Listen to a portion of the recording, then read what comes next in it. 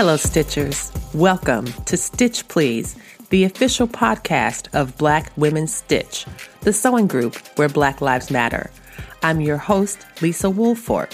I'm a fourth-generation sewing enthusiast with more than 20 years of sewing experience. I am looking forward to today's conversation, so sit back, relax, and get ready to get your stitch together.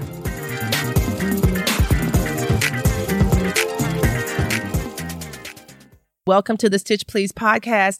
Today is a very special episode because this episode takes place at So Black at QuiltCon in Atlanta, Georgia in 2023 in front of a live studio audience at the So Black space. And guess who we're talking with?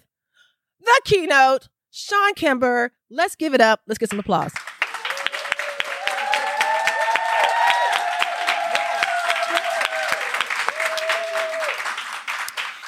I am so happy you are here. I'm so happy to be here. Your lecture is sold out. And Yay. Yay.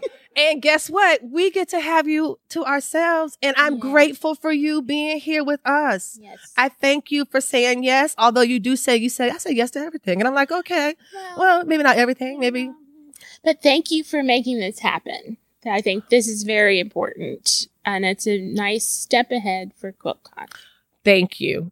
This happened because I saw the photo after Latifah's keynote last year, and it was a group of Black women. I saw that photo and I said, there are Black women at QuiltCon, and I have a safe place for my heart to land. Mm-hmm. And I would prefer us all to be in the same space because I don't want to have to look around for everybody. So let's have a room. And here we are. And I'm thankful. It seems to be working out well. We're jam-packed in a teeny tiny room, and we're doing great in here. Chawne. Yes. You do a wonderful job of mixing mathematics and design. Okay.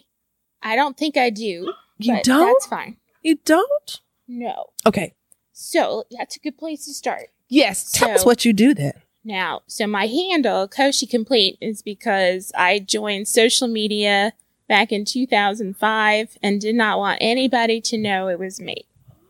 And who is going to suspect that a dead mathematician's name refers to this little brown woman?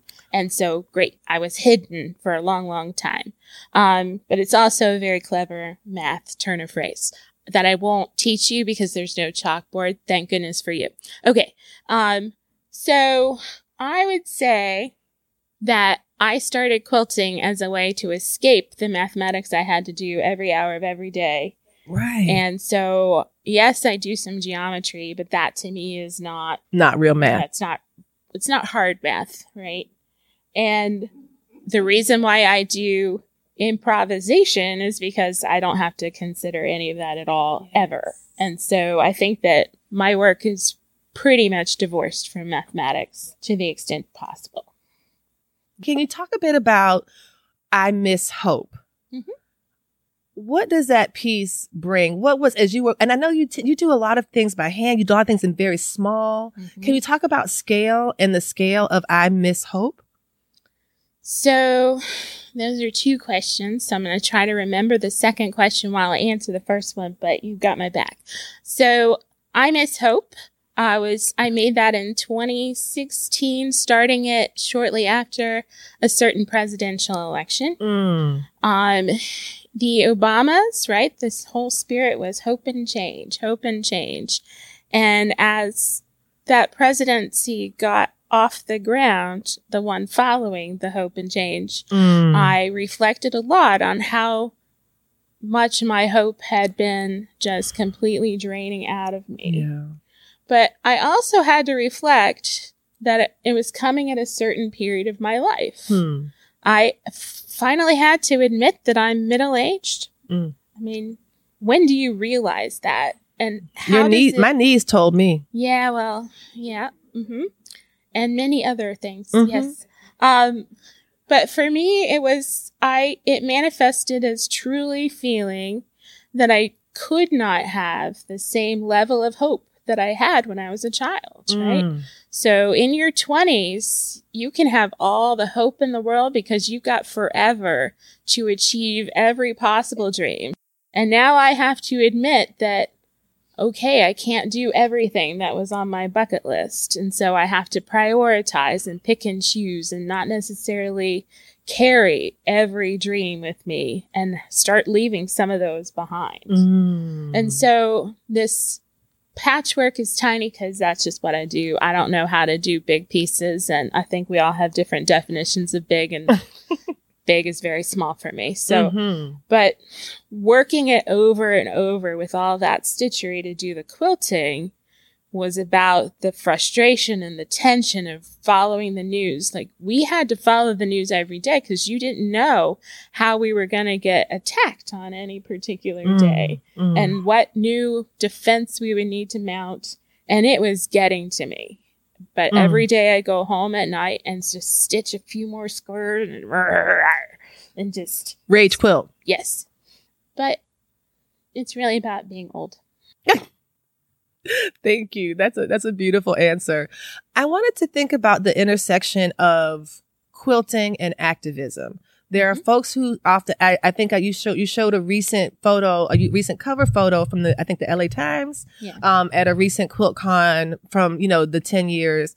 And this was you, and I think the headline was something like stitching activism or something like that. Can you talk a bit about your process or your thinking that the I Miss Hope is about, Agent Orange. It's also about aging and development. It's about all these other things. Yeah. Does that also work for quilts like I Can't Breathe or some of the other ones? Can you talk a little bit about how, quilting and activism, which seem like these are false binaries, right? Yeah. Because these things that cross a lot. But talk about that kind of bifurcation and why bifurcation is dangerous. Yes. So I think it's important to note that I am very careful about the words that I use. So even though every quilt is associated with a particular current event and time, you don't have to know the specifics of that event in order to interact with my quilt. So I'm trying to make the most universal statement that I can that's timeless in a way. So I Can't Breathe is kind of in a different category because it just keeps happening over and over again. That one will never lose its reference point because it just keeps getting new reference points. But something like I Miss Hope is I don't want to ever make a quilt about a particular politician because that's giving them the power. Yes. I want to make a quilt about how that politician impacts me, how that politician is impacting my people. How do we feel in this moment? And I think that that's kind of a timeless feeling. It's not particular to that moment, although we didn't have it for the 8 years prior, but it's now becoming our new normal, though, unfortunately. So.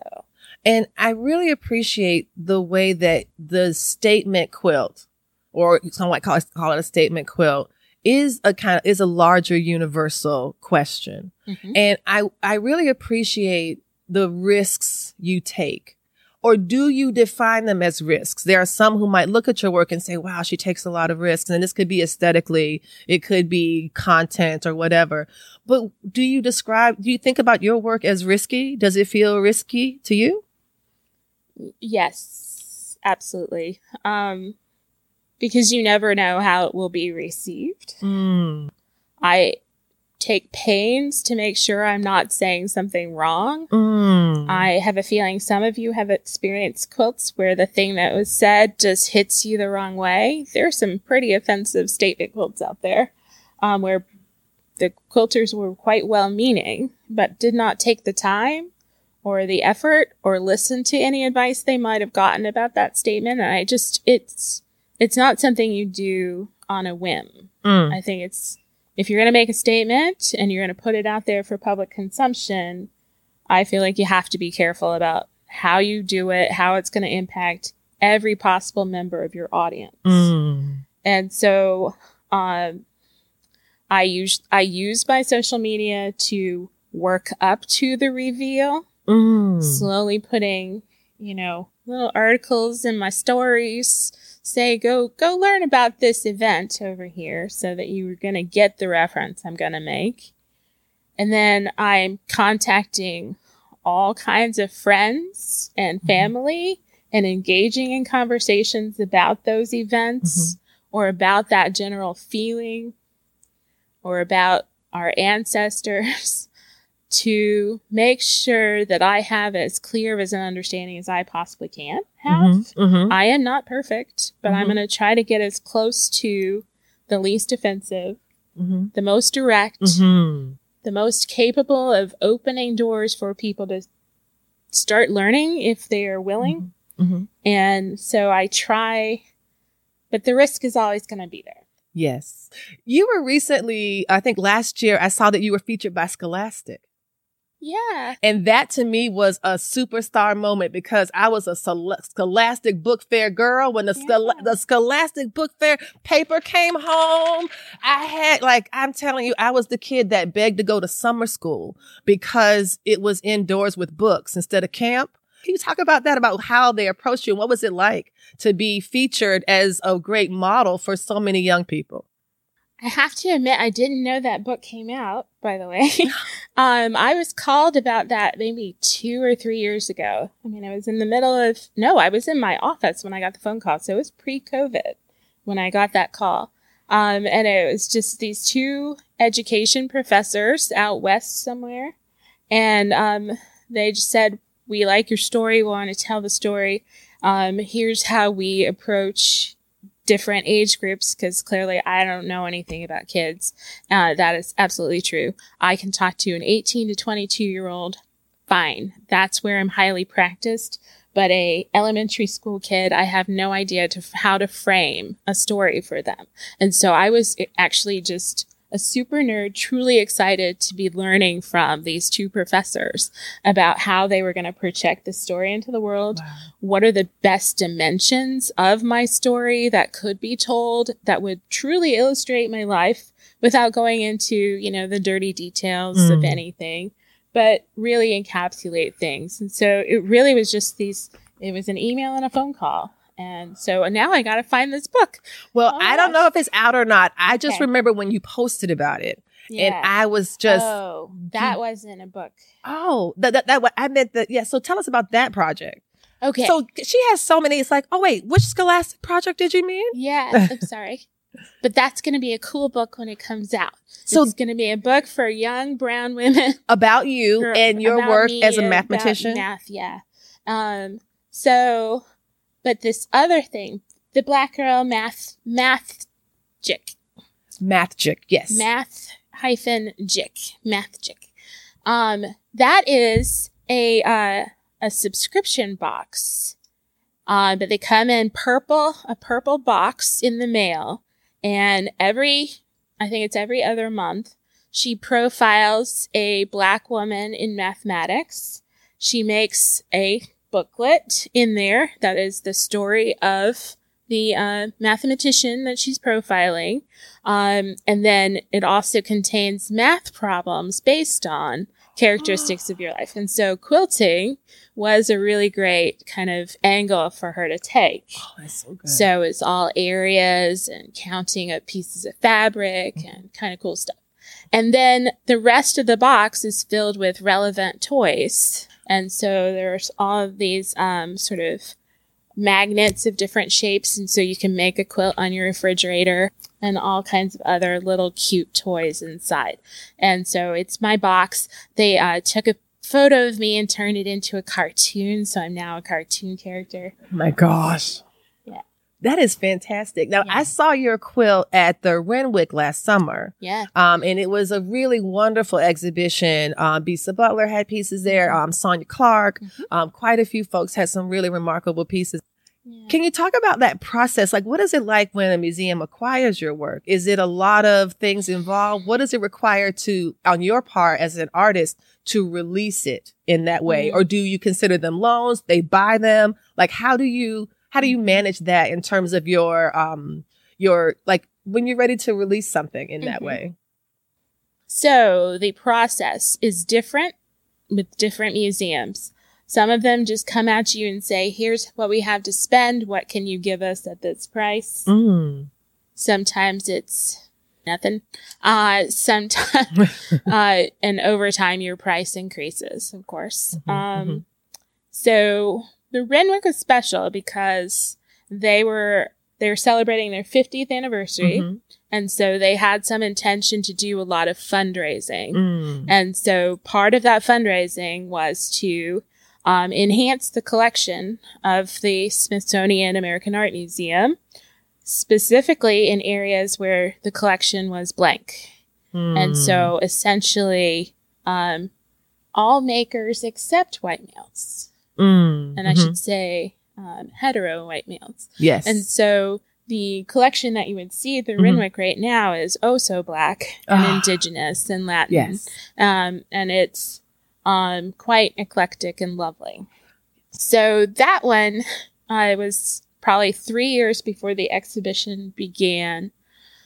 I have this quilt godmother who is the best human. And I'm not going to say her name here, but I'll say it tomorrow. She called me one day, and she doesn't normally just pick up the phone and call me, so I knew something was going on. And all she said was, "You're going to get a phone call. This is the number you should say."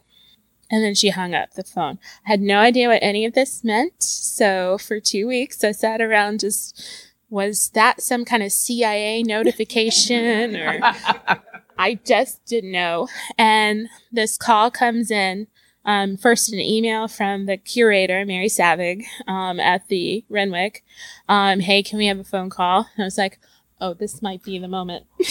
And she asked for that specific quilt, are you willing to sell it? And what would be your price? And I was like, I have never, ever considered that this would be a price. Only a year before had I considered selling a quilt, right? Wow. And I was like, for that, I can make another one. So, and it still astounds me to this day. And to know that, and so she took the number and then she said, well, we have to go fundraise. They had to go and raise that dollar amount. But then consider they were collecting 180 new pieces. So they had to collect essentially that dollar amount for 180 new pieces. And so that just like blows my mind completely. But then it takes another 2 years, right? They're raising the money. Then you have to become a vendor for the United States of America. Oh, wow. And get approved and all that. And then a giant check shows up in the mail. Nice. And you do what you can to contain yourself. Oh, that is fantastic. Yeah. Oh, my gosh. Congratulations. Thank you. It's really beautiful. That what's most important to me is that America owns my quilt now. Yes. And had I not gotten that preliminary phone call of here's your dollar amount, I would have been $5 because that's what it means to me that America owns my quilt. That kind of validation of the work, the statement. Yeah. I don't even need the $5, but that's like towards the postage. So, but I'm glad to take the big check too. Yes, that's right. That's right. I think that's so valuable, and what a great mentor. Someone to be willing to kind of share the behind the scenes, because what you don't know, you know, that when you're entering a specialized industry and there's certain vocabulary, certain language, certain meetings, certain relationships, all of these things get leveraged all around you, but you don't know. And so it's really wonderful. When you quoted that new rate, you know, because it was so a new process, did you feel like you had to kind of like push yourself to do it, or you were just like, oh, I'm like, you know, I'm just going to do it. I'm just going to say it because she said. Did you practice saying it? Did you practice the phone call? Did you say, you know? No, I mean, imposter syndrome definitely set in. I'm like, is this like playing poker and like I'm going to be out of the game because I'm saying a number that's too high? And so shouldn't I go in with my usual opening bet here? And I trust this godmother enough. Yes. And yeah. And you know what? I think, just to continue the poker metaphor, you bet on yourself. Yep. And all of us win. Yeah.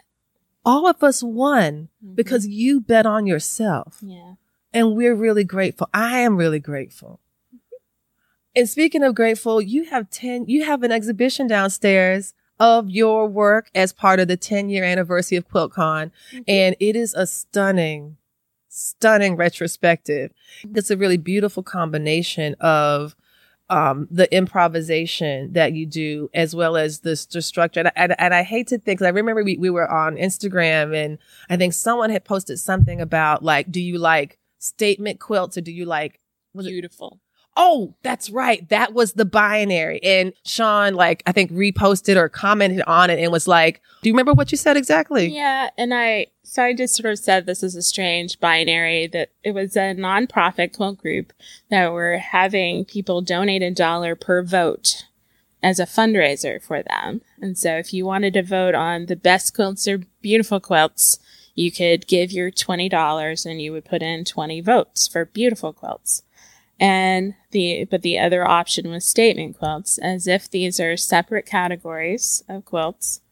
But it's also that even this category of statement quilts has always been a way to marginalize my work. Just to say my work is political, therefore it's not the same as everybody else's quilts, and therefore it can't be beautiful in these people's binary. And so I made that comment that many of our BIPOC quilters who choose to make quilts about their identity are being relegated into this separate category. And then they want people to vote. Oof. And what are they going to do with this vote? What are they going to say? Oh, beautiful quilts are obviously the better quilts. And, you know, that wasn't all that I put in there. I just said, look, you are being divisive and you are marginalizing BIPOC makers. And to their credit, they immediately reposted my post, said, hey, we're sorry that we held up this binary, but then they left up the money, the fundraiser, until I think other people joined in the choir. But I screenshotted everything, so I'm ready to go. I love that. I love that. And we're all learning and unlearning. Yeah. And that's a really important part, I think, of artistic development.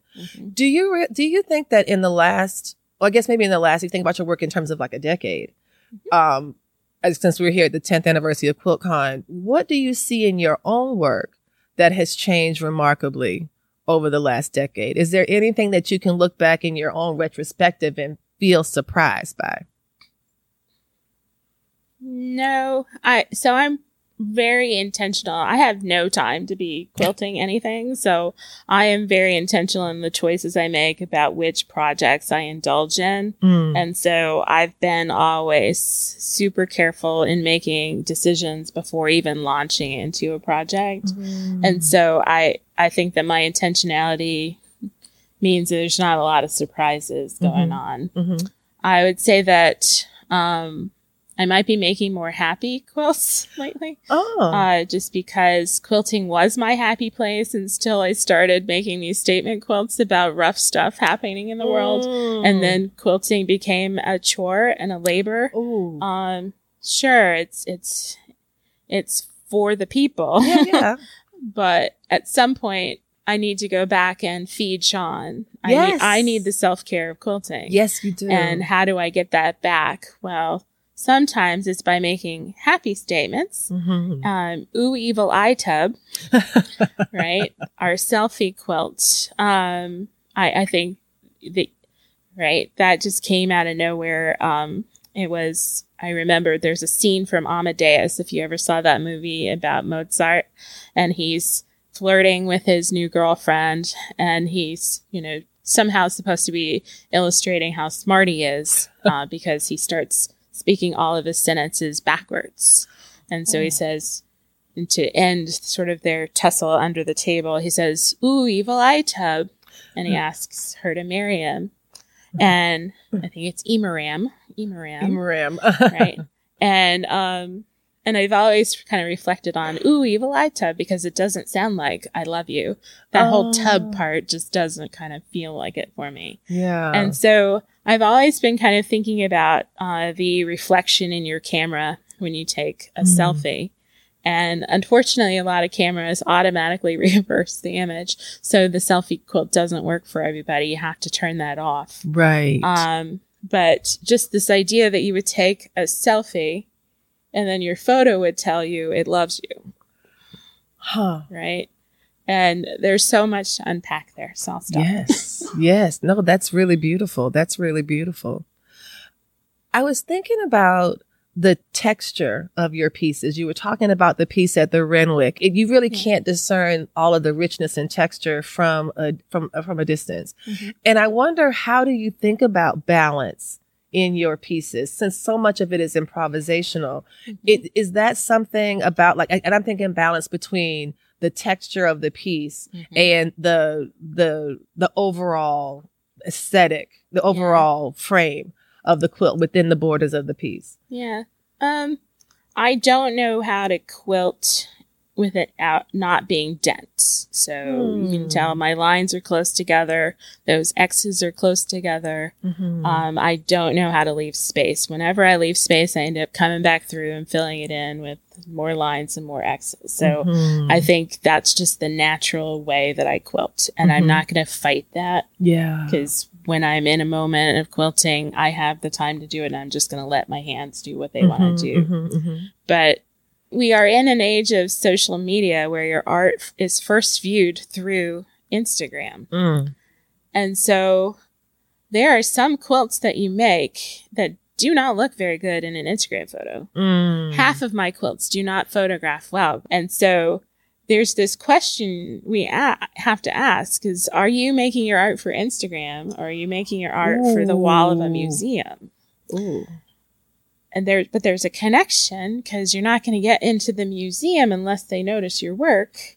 They're noticing your work through the projection you put out there. And so there's now this connection that unfortunately Apple phones are controlling to some extent. Who gets in the museums? Obviously, though, I keep making these denim quilts that don't photograph well. So I'm not buying into it completely. Some of my quilts, I'm like, yeah, it's going to look good on the gram. But I have to make some choices that way. There are some quilts, right? So Ooh Evil's eye tub, I'm like stitching super close to my face because I have to wear glasses because I'm a woman of a certain age, and it is looking gorgeous up close, right? But then I had no idea those pieces were so small if they were on a wall. But it actually reflects, there's really great walls that are slightly disgusting. But if you go to Europe, you'll see in the subway a wall where people discard their gum. And the gum is all different colors. And you get those different blobs of color all densely packed into a certain space. And it actually looks like those kinds of walls. And maybe that works for me. Ooh Evil Eye Tub is kind of a disgusting statement if you think through all the layers of the selfie quilt. And it fits with that gum. Wow. But I had not necessarily intended it from the beginning. And probably I should have had bigger pieces if it was going to look good on a wall. But I don't care. That's right. And I love how you asked, are you creating the quilt for the Instagram, or are you creating it for a museum wall? And could there be a third option where you're creating it for yourself? And I'm wondering how much of your own like pleasure and joy come through the creation process, and how you balance those three things through. Yeah. So, I mean, today, these are the decisions I'm making, but before like 2 or 3 years ago, almost all the quilts I make were never intended to be at QuiltCon or to be in a museum. They were always just a way for me to process things, a way to spend a Saturday afternoon without being out in the streets doing bad stuff. And so I Can't Breathe, for instance. Yeah. I just made the words because I had to. I watched the Eric Garner video and I couldn't believe what I was watching. I suddenly realized that these are the words that with no disrespect meant, but these are also the words I wanted to be expressing about this moment. It's senseless. It's out of control. I can't breathe because I can't understand what is happening. And so I just decided to sit at my machine and make these words and experience making these words in the dark, in quiet. The only sound was the hum of my machine, and just making each phrase one at a time. I can't breathe. And then feeling the weariness of doing that 9 times, right? We all know about making a lot of blocks over and over again, feeling that sensation of just tiring out. And I put a bit of stack in the corner of my room. It had served its purpose for the moment. And then, 2 months later, you pull it out and you start to put together the words into the rectangular block that they sit in. And then a year later, you make the rest of the patchwork around it. And more people are getting killed by the police. So maybe this is a statement that needs to be seen by the world. Absolutely. And so, yeah. And I think I don't have the time to do that now. Now my pressures are different. Yes. Right? So. Yes. Thank you. Thank you. That's really beautiful. The title of our episode is Patchwork to Power with Chawne Kimber. And I've been thinking a lot about Black women's liberatory stitching traditions. I teach a class called Sally Hemings University Connecting Threads, and it's a course that I've created where we do both art and crafts and critical study. And students in class, we do certain in-class activities. At the end of the semester, they get a gallery show, and it's just, really wonderful. But I do believe that there is something in the stitch. I think there is something when you put that needle to that thread and you pull it through and you tie that knot and you make that commitment. Can you talk a little bit about what that is like for you when you are stitching that together? Do you have ideas about power, about liberation, about process? Do those things kind of come together for you through your process as you are building and stitching? Yeah, I mean, so even prior to the job I currently have, there's a certain sense in which being a math professor meant that I had no leg to stand on to comment on issues of race in the community, right? It was meant for professors like you because you're qualified, it's your expertise. And so you're supposed to stand up on the administration building stairs and be the one railing against. And I'm supposed to be the quiet mathematician in the corner just saying, there. And so in some sense, my quilts became my voice. So if I couldn't have a voice on the campus, well, I'll have a voice in the world instead. Amen. And yeah, I think that's the way that I think about it. That's where the power comes from, is sort of a more global effect on people. The act of sewing, well, you all know it's pretty dangerous. Don't you get a thrill from your rotary cutter and successfully not cutting off a finger? Using that power tool of the sewing machine that's just going chugga, and you don't put a needle through your finger. That's true. Right? It's always a good day when that does not happen. Yeah. So but there's power even in just that pointy needle, hand needle that you thread and you put it through cotton. I love the sound of pulling cotton through cotton. Just that. It's just, for me, it's the way to connect with a great grandmother who died when I was 2.5. But we still had her quilts on our beds in our house. They were my father's most prized possessions. Wow. And that was meaningful to me. Yes. And I'm going to carry that forever. Yes. And now you've been able to create these quilts that, like you say, are doing work in the world. They are absolutely doing work in the world. They are teaching and sharing things that folks might not have acquired otherwise. And I'm always so glad to see your work anywhere, but I'm especially glad for the retrospective here. Chawne Kimber, the slogan of the Stitch Please podcast is that we will help you get your stitch together. This is a question that we ask every interviewee. And I would like to know what your words of wisdom would be for our audience. Well, how would you help us? What would you tell us to help us get our stitch together? This is a lot of pressure. It is. It is. It's pressure for me too, because they're all listening. I onboard new faculty members every semester. And the number one thing I tell them is to sleep. And I want them to be healthy when they get tenure. I don't want them just to get tenure. And so the same for you. Take care of yourself. Self-care. Go to your doctors regularly. Dentists, right? You only get to keep the teeth that you floss. And take care of yourself. And there's nothing more important than sleep to that. So. Wow. That's profound. Thank you.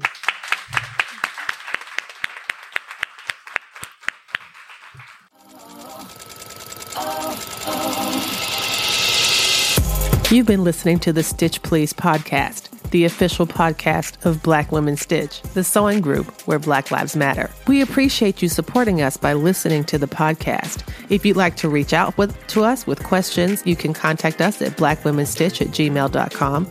If you'd like to support us financially, you can do that by supporting us on Patreon, Patreon. And you can find Black Women Stitch there in the Patreon directory.